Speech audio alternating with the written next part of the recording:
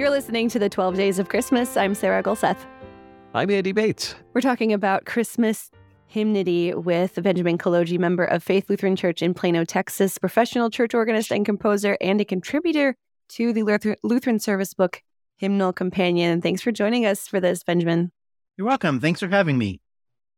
So on to our next hymn, which I believe this is one of my favorites, Lutheran Service Book 372, O Jesus Christ, Thy Manger Is. What stories do you have to tell us about this hymn? I'm glad to hear it's one of your favorites because I really think it needs to gain some traction.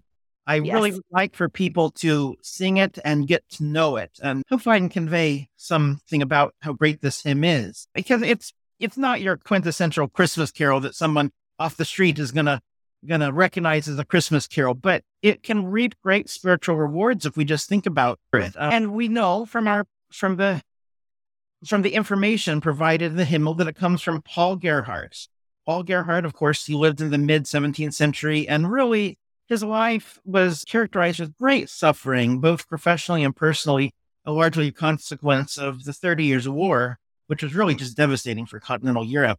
Mm-hmm. But even in the midst of this, Gerhardt was able to pen such great hymns, Awake My Soul with Gladness, A Lamb Goes Uncomplaining Forth, Now Rest Beneath Night Shadows, and O Sacred Head Now Wounded, which is actually a translation. He worked with the existing hymn. So whether we appreciate it or not, Gerhardt really is an important part of our hymn singing tradition, and that includes Christmas carols. And this hymn was originally one of those long 15-stanza hymns. It was published in 1653. But as it stands in the hymnal now, it's 6 stanzas divided into 2 general sections. And the first 3 stanzas, they address Christ.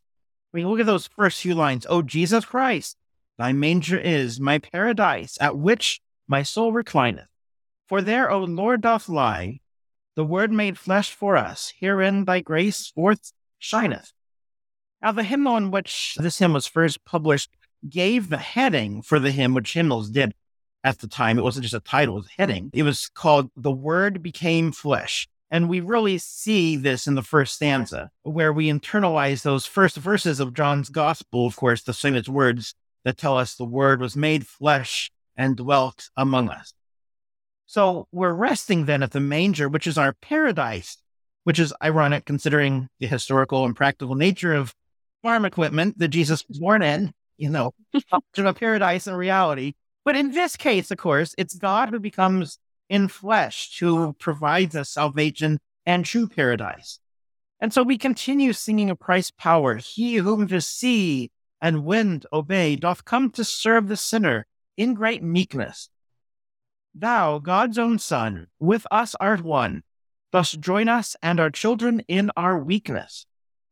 So, I don't know. I remember here, maybe Matthew 8, the account of Christ stilling the waves, and yet he's profoundly manifesting his power to his disciples. This is the incarnation of a time, is that time where he takes on flesh and relinquishes this power for a bit, and joining us in our weakness, which contrasts with his miracles later.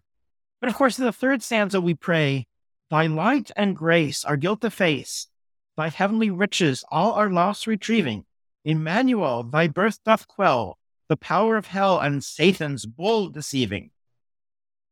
Well, here Christ takes on our sin for himself and makes that great exchange, replacing our guilt with this heavenly riches. And here Gerhardt, interestingly, inserts this word Emmanuel, God with us, and reminds us the whole point of the incarnation. And this section of the hymn ends as Christ's quiet birth ironically quells the power of hell and Satan's bold deceiving. I really love imagery there. And so at stanza 4, Gerhardt shifts the perspective from an address to Christ, one in which we address our own heart. And here is kind of where it's good to remember what Gerhardt did for Lutheran hymnody. He really was known for his personalizing of hymn text. And one way he did that was by making hymn text often in the first person. And it's not evident when he wrote this hymn yet, but we see it elsewhere. For example, think, the world in slumber lies, but you, my heart, awaking and prayer and music making. Or his Easter hymn, awake my heart with gladness. In German, it's auf mein Herz. And later in the same hymn, he writes, now I am safe from evil, and sin I laugh to scorn. Grim death with all its might cannot my soul affright. So Luther and the hymnists of the Reformation had tried to kind of steer clear of the first person, with some exceptions, like "From Heaven Above to Earth I Come," which is quoting an angel, of course. But Gerhard popularized this.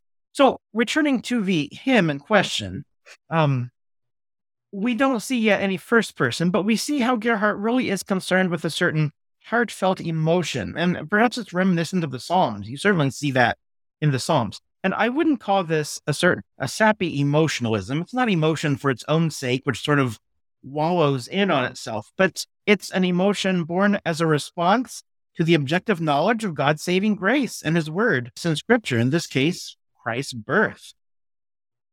So continuing, we now turn to our own heart, even as we address, "Thou Christian heart, whoever thou art, be of good cheer, and let no sorrow move thee. For God's own child, in mercy mild, joins thee to him. How greatly God must love thee." And so here we sing about how God's incarnate child allows us to commune with God the Father. And I think maybe of Romans 6:5, "For if we have been united with him in a death like his, we'll also certainly be united with him in a resurrection like his." And of course, I think this stanza also allows us to remember our baptism, in which we're taken into Christ's family. And we continue, still addressing our own hearts. "Remember thou what glory now the Lord prepared thee for all earthly sadness.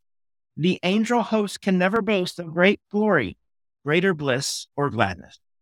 And I think this is a really evocative verse. We're reminded of our earthly sadness, but immediately Gerhard proclaims, and at the same time, we can boast in this greater bliss and gladness that even the angels in heaven can proclaim.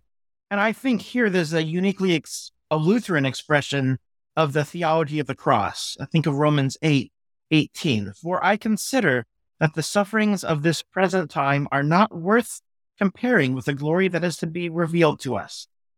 And Gerhard had to deal with all manner of suffering himself, yet he could boast in the birth and death and resurrection of Christ.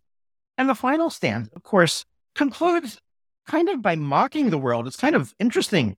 "The world may hold her wealth and gold, but thou, my heart, keep Christ as thy true treasure.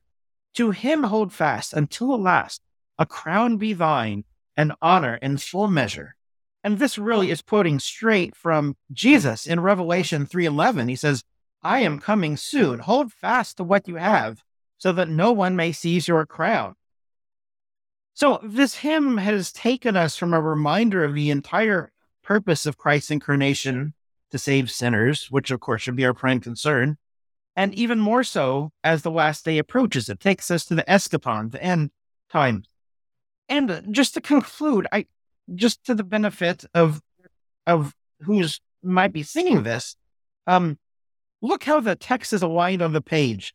And at 372, you'll notice, particularly 5 and 6, because they're not printed under the music. You notice that it writes in these short phrases.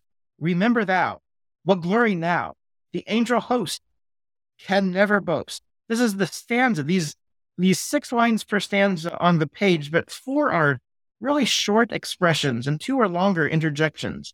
And you see too the meter, you can tell information on the meter of the hymn page there, the number of syllables per line. It's really unusual. It's 4, 4, 11D, which means doubles. And I looked in the back of the hymnal, and this is the only text which uses this meter. And I think that Gerhard was really strategic in wanting these short phrases that really give great impact and memorability. They really have the ability to reach our hearts without having a lot of excess words. And I think we should also point out that this tune was written by a living composer. Not all composers are dead, fortunately. Kenneth Cauchy. He many years taught at Concordia, Wisconsin, but I know he's living a happy life in retirement in Montana, where he's still composing profusely. And I think that his tune really matches Gerhard's text. And I really hope that this is a Christmas carol that can become better known. I appreciate how, as you pointed out, the text takes us through so much more than just the Christmas, just the incarnation, but really through the whole church year. Thank you so much for spending this time with us in these great Christmas hymns, Benjamin. You're welcome. Thanks for having me. You're listening to the 12 Days of Christmas. I'm Andy Bates. I'm Sarah Gulseth.